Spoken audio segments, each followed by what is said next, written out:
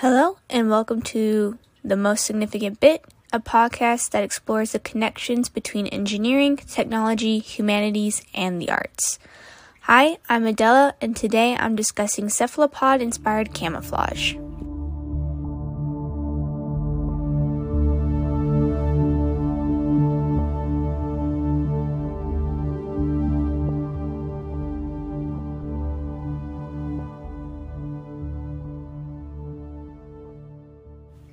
In this episode, I will discuss a project in the making by the University of Houston and the University of Illinois Urbana-Champaign.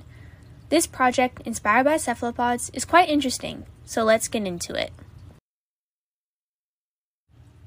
Camouflage, as described by Wikipedia, is the use of any combination of materials, coloration, or illumination for concealment, either by making animals or objects hard to see, or by disguising them as something else.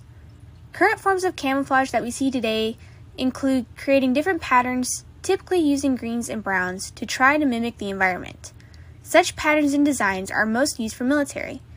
The modern military camouflage that we see today was invented in 1915.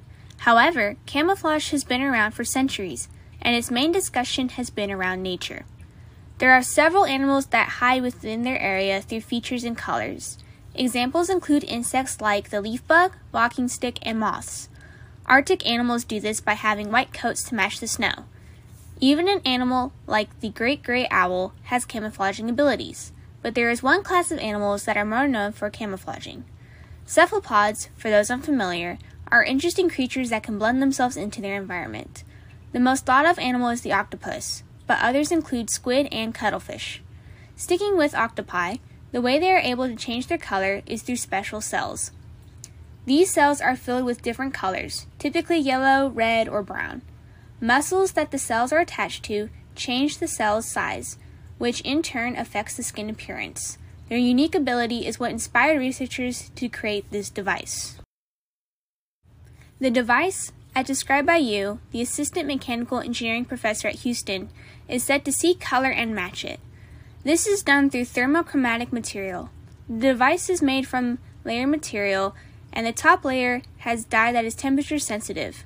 It's black until it reaches temperatures above 116 degrees Fahrenheit. Underneath are reflective tiles, silicon circuits, and a foundation. Following this initial layering, the other layer of the device consists of light sensors. Despite all that was listed, the device measures less than 200 microns thick. For comparison, a strand of human hair is 100 microns wide. The time it takes for the color change to happen takes approximately 1 to 2 seconds. Currently, the device is operating in the grayscale, seeing as it switches between black and transparent, but it is being worked on to adapt to different colors so it can work in all environments. To quote a lead researcher from the Illinois campus, John Roger, the device is by no means a deployable camouflage system, but it's a pretty good starting point. A technology I remember seeing while doing research on this topic was a material that made whatever was behind it appear invisible.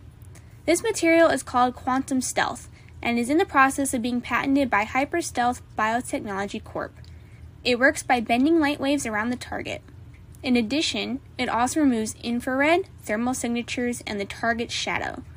While both the device and the material essentially camouflage a target, they do it in their own way.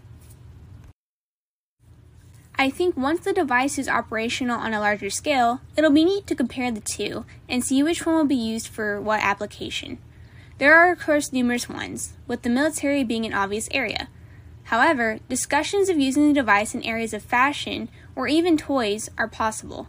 Imagine having a wristwatch or some other form of wearable technology able to blend in, so only the wearer knows that it is there.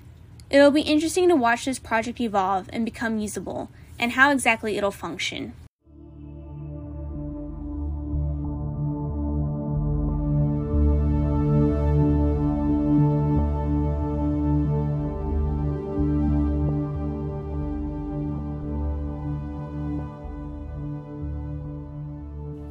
Today we covered how camouflage came about, nature's camouflaging abilities, and how cephalopods inspired a new device that is capable of matching its surroundings.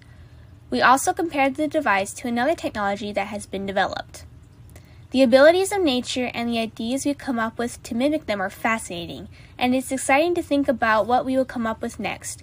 I hope you enjoyed this podcast. Thanks for listening.